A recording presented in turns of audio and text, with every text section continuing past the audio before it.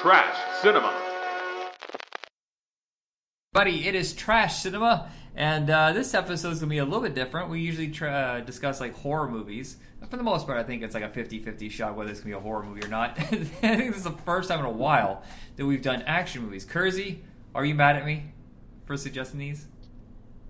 No. I think they're, like, I really liked Stone Cold, and then the other one was okay. Okay. You never know, because I always wonder if I suggest something, you're like, I hate your guts for making me... Has there ever been a movie that I made you watch that you really hated? Oh, what was the last episode we did? Leprechaun. You did not have a good time with Leprechaun. Yeah. Yep, that was it. The only one that I've hated with an unwavering passion was real early on, and it was God's Not Dead. And I was like, this is fucking misery. Yeah, that was it's funny if you watch it with people. Like, I watched it alone the first time, and it pissed me off. And then I ironically watched it with a couple friends, and we had a great time. So. All right, so we have suggested this off and on for the last couple months about doing biker films, just trying to find the right pairing. And I thought, I watched Stone Cold, and I had just ordered Savage Dawn. Savage Dawn is a movie from Vinegar Syndrome. Now, it was, I don't know who it was with originally, but it was a limited edition. I have the Blu-ray of it with the handwritten limited edition numbers on top. That's right, I'm cool, kids. And I was watching it going, holy shit! There's two people from Stone Cold in another biker movie from 5 years earlier. I was like, this is the perfect pairing right here. Yeah, the main guy in Savage Dawn, he was in Stone Cold as the villain, right? Yes. So Lance Henriksen is the main villain in Stone Cold. He's the hero in Savage Dawn. And then the villain in Savage Dawn, William Forsythe, is one of the main bad guys in Stone Cold. And I was like, this has to go together. Yeah, it's a spiritual successor. I don't know. It was... well, which one should we talk about first? Well, let's go chronologically. So Savage Dawn is the one, I believe, it was 85 or 86. And this one, to me, is...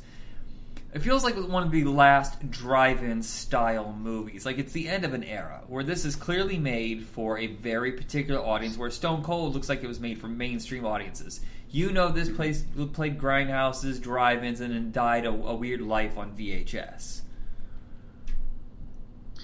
Yeah, it is, it's... I don't know how to describe it other than to say it's cheap as fuck. It is a dirty... cheap film where they had one great thing that they wanted to put into it. It was like, we need a tank for this movie, and we're going to put about 95% of the budget in that. Well, here's the thing is I want to know, is that town real, or did they make that town? It looks pretty fake to me. Okay, so you think they built it from scratch? I think they borrowed it. I don't know where they would have found it, but I feel like they just found like bits and pieces and kind of strung it together. Right. It looks like a dead mining town, and what was left over after that town collapsed was probably bought by the company or rented by the company, and they might have added some stuff to it, which I think, to me, brings a lot of appeal to it, because, to me, Savage Dawn is a Western. It just happens to be set in the definitely. 80s. Because you have the outlaws coming into town, you got the lone hero riding his horse in and seeing his old girlfriend and his old friends or whatever, and turns out there's chaos ensuing, and he's there to stand against the evil. And yeah, it has an Unforgiven kind of vibe in the beginning. You know, the old outlaw is not gunslinging anymore, trying to go do right by people, but it's kind of drawn back in the life. Yeah, and we have kind of it's a mixture of some of the spaghetti western stuff too, because we have a lot of the Clint Eastwood style spaghetti western where it's A Fistful of Dollars, or I would say Yojimbo, which is the original thing from Japan, is you already have some shitty people there running the town in the first place. And then they're going up against the even worse biker gang and seeing how things, he plays both sides against each other a little bit. And he's, basically very quiet and stoic, and boy, Lance Henriksen, his stare can burn a hole through you, and it just felt a lot like the Clint Eastwood style movies. Yeah, no, it's funny. Like watching the movie, I had the first time I actually watched it twice. The first time I had to skip around a lot, and then after a couple days, I was like, you know what? I don't think I remember a single thing from that movie. I better actually watch it this time. And then I watched it. I skipped it over a couple parts, but for some reason, whenever he was on screen, I always had to stop and watch that. It's just his rugged, dirty, sweaty face for some reason just sucked me in. And this is between Terminator and Alien, so he's not a name yet. It wouldn't happen for a couple more years till like Pumpkinhead came out, and still, Lance Henriksen's always been one of those guys that bounces in and out of mainstream films, direct-to-video films, low-level stuff. But this is really before anybody knew who he was, and it was for Near Dark too, so he really hadn't hit it big. So you watch this movie and you didn't know who he was the first time. You're never certain if he really is a good guy, or is he just even worse than the rest of them, because he has that feel about him. You cannot trust him. I don't know. I didn't really get that feeling from the beginning. It always seemed, well, I mean, he did kind of treat his son pretty shitty in the beginning. Oh yeah, and then there was a woman. I think that woman was being raped, and he just walked away. Yeah, and that was kind of messed up. Yeah, it's just, and his kid wanted to do something about it, and he's like, nope, we're out of here. By the way, that kid is the best friend of our hero in an episode we did earlier called Deadly Friend. If you haven't seen it, it's the one with the robot goes, baby, baby. It's kind of an all-star, though, when it comes to trashy films. We have Karen Black, who's one of the craziest actresses of all time. I did not expect her to go full-on insane and fall in with the biker gang. Yeah, that was fantastic. Her performance is nutso, and most of her performances are kind of crazy. I can't believe at one time she was a mainstream actress, and then, just people are like, she's not right in the head. There's a look in her eyes. It looks like she's on something. We have Richard Lynch. Sorry. Go ahead. No, I'm sorry. Go ahead. Oh, I was going to say she has a very Jenna Malone style, craziness, except Jenna Malone is a little better at, hiding it. Yeah. Well, there's a look. I feel like one of Karen Black's eyes is off. Like, it just goes in a different direction a little bit. And it gives you, a Daffy Duck, wild, crazy look. But we also have Richard Lynch, who was the priest in this, a real sleazy, tempted by the fruit of another. And he's one of those legendary garbage guys. I think, if I remember correctly, he was in a cult back in the 70s, and he set himself on fire and realized, what the fuck am I doing? And then he got put out. But that gave him his signature look, and that's why he was a villain in so many movies for decades. Huh. Interesting. Who else do we have? We have George Kennedy. Captain Comb-Over, George Kennedy, in his wheelchair and all his weaponry, and he's in so many of these trashy movies in the 80s. I love it. He was an interesting character. I don't really know where he fits into the movie. He kind of just seems like a guy that kind of wandered into it. Yeah. Well, you give George Kennedy money, he'll show up. That's just the way he was in the 80s. He's in a...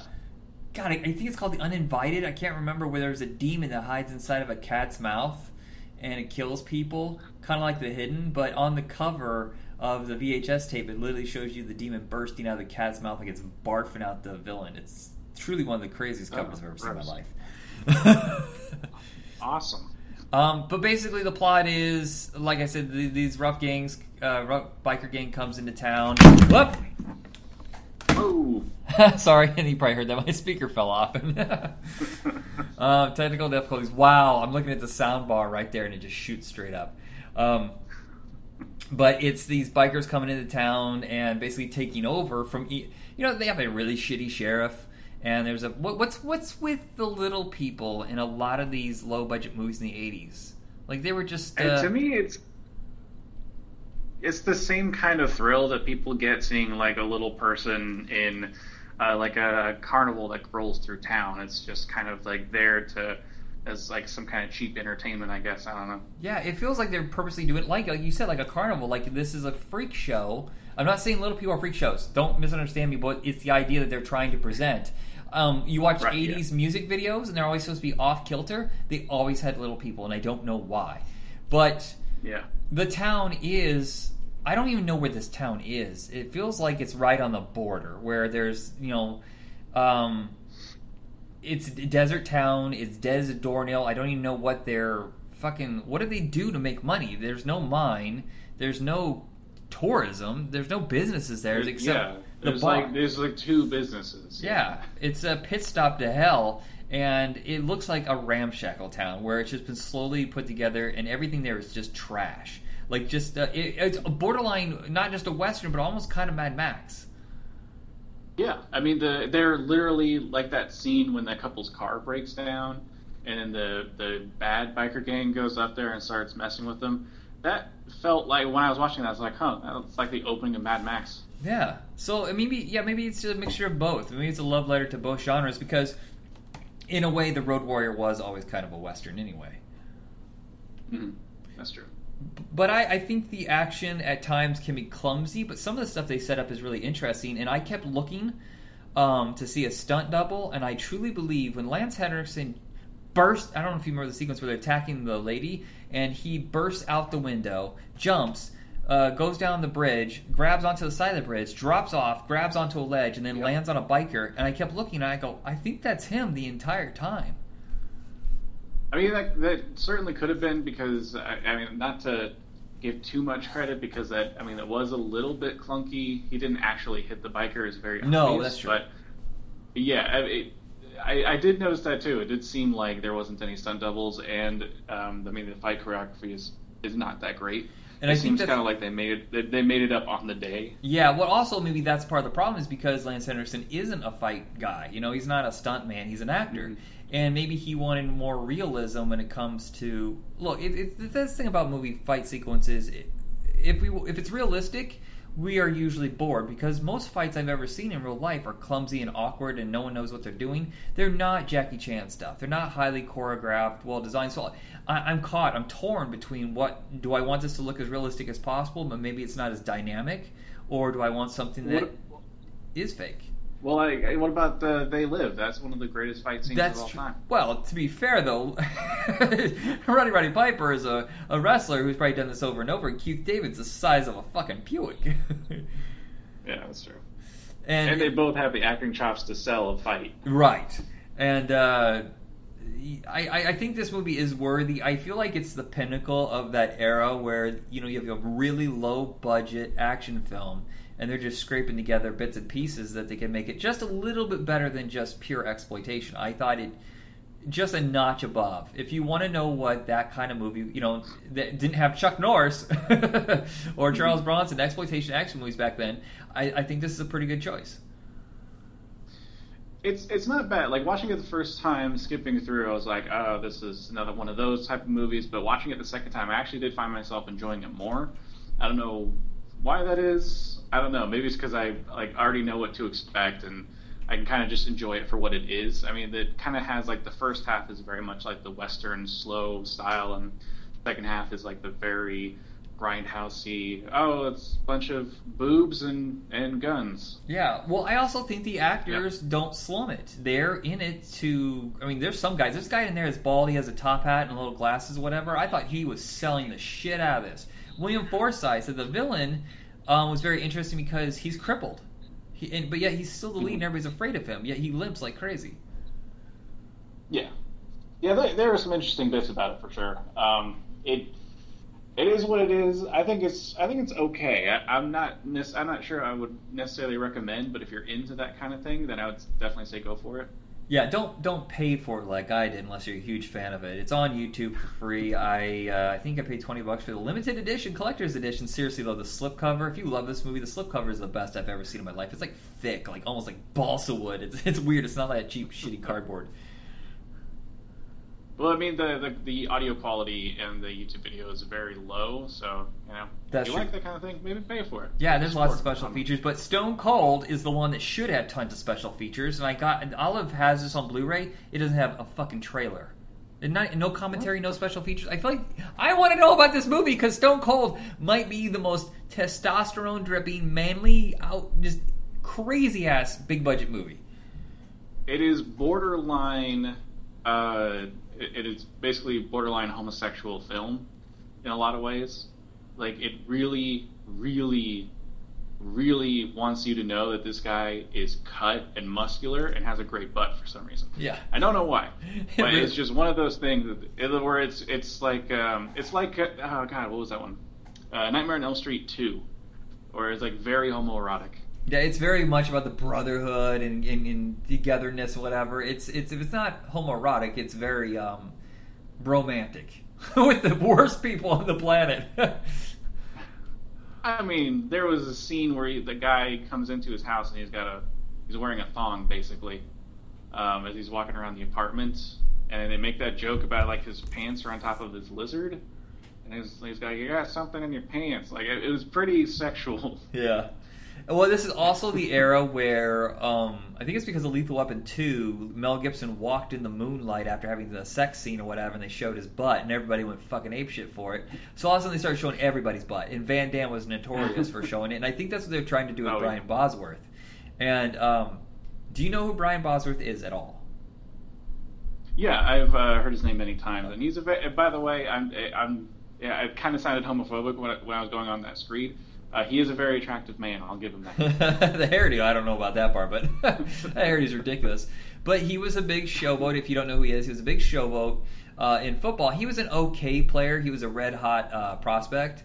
And I think he only played for the Seattle Seahawks for 2, maybe 3 years before he got injured and couldn't play anymore. So he did this, I think he did this movie between his first and second season. And this movie was very expensive. They were so sure he was going to be a big breakout. He was going to be like the next Schwarzenegger with more charm. And it didn't do shit.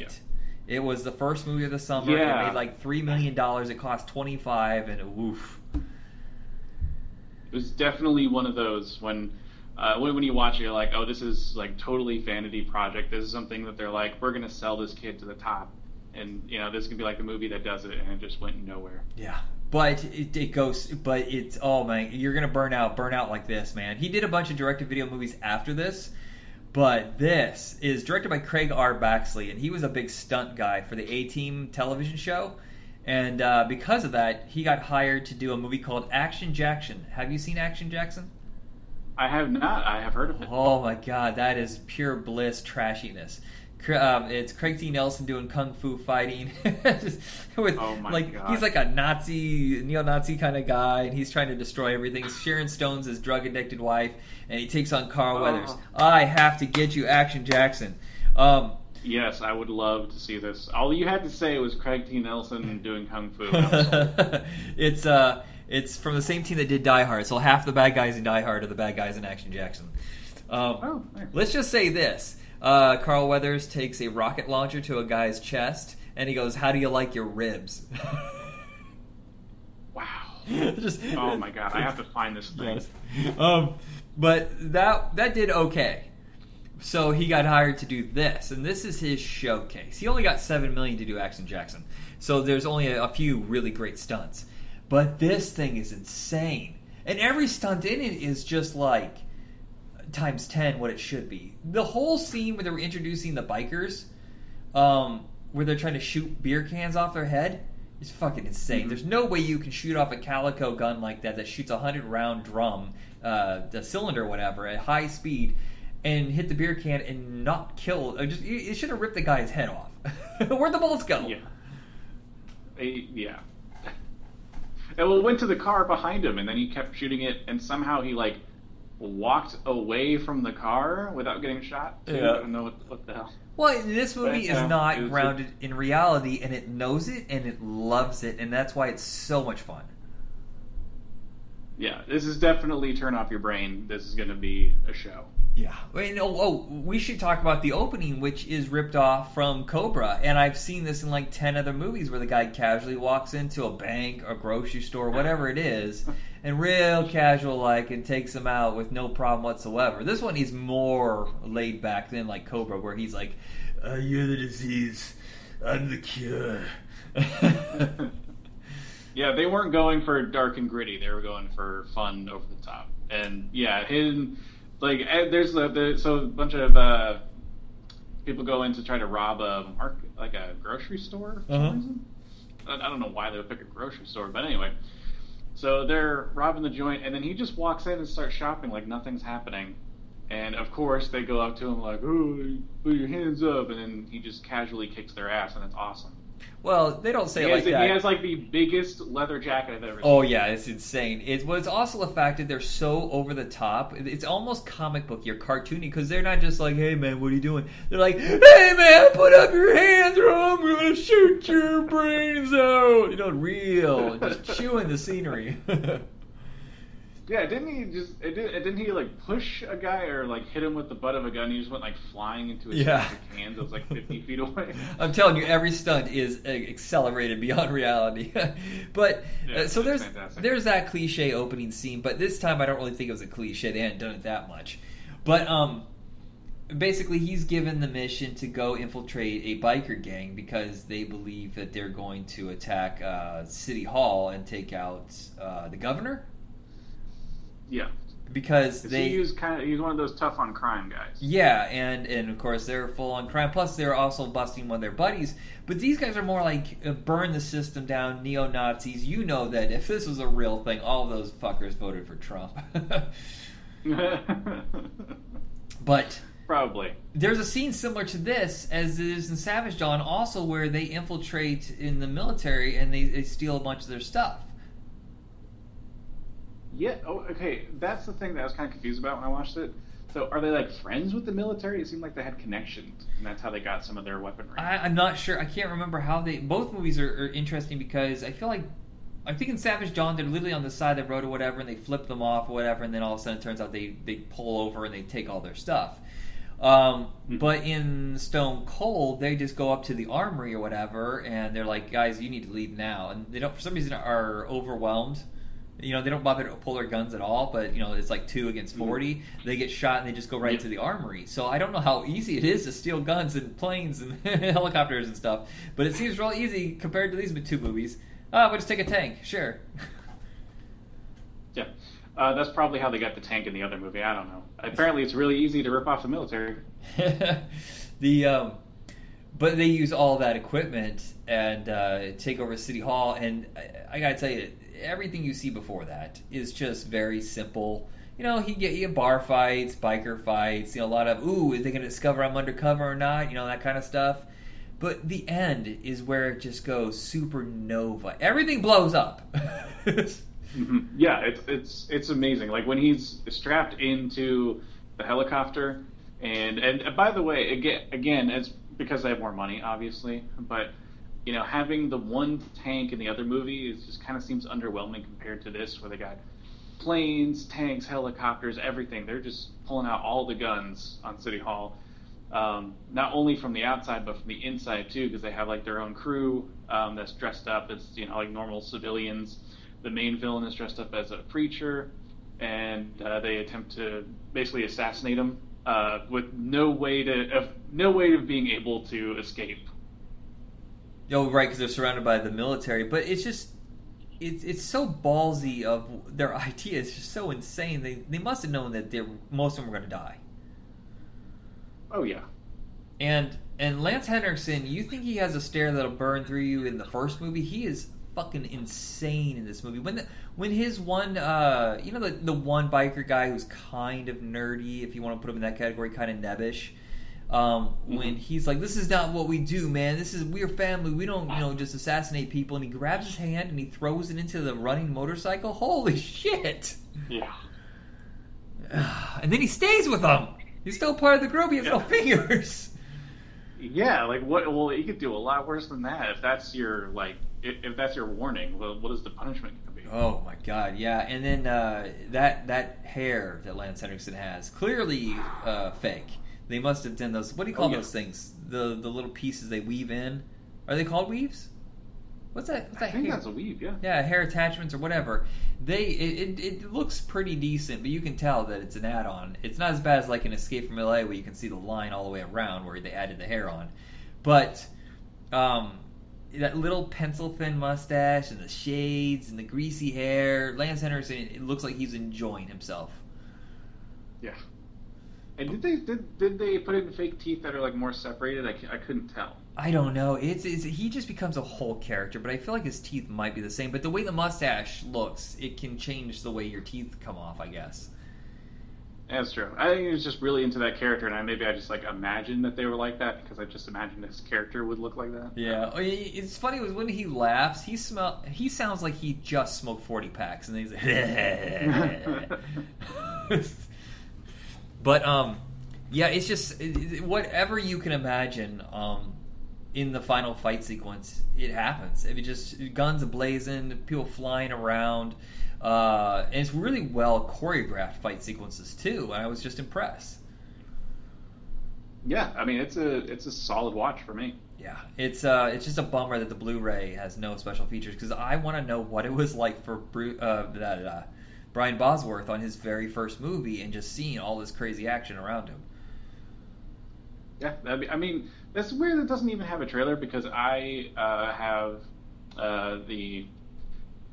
Oh, got Big Trouble in Little China. That has like 8 different trailers on there. Wow! Did you get the new version of Big Trouble from Shout Factory? I think so. Yeah. Yeah, I got the tin. It's so nice. Well, there's a company. Most specialty companies that put out Blu-rays load them up with special features, but Olive Films bought a bunch of movies, and almost none of them have any special features, but yet they want you to pay through the nose. Look, I got American Ninja from them, of all things, and it has a commentary track and an interview with the cast and trailers.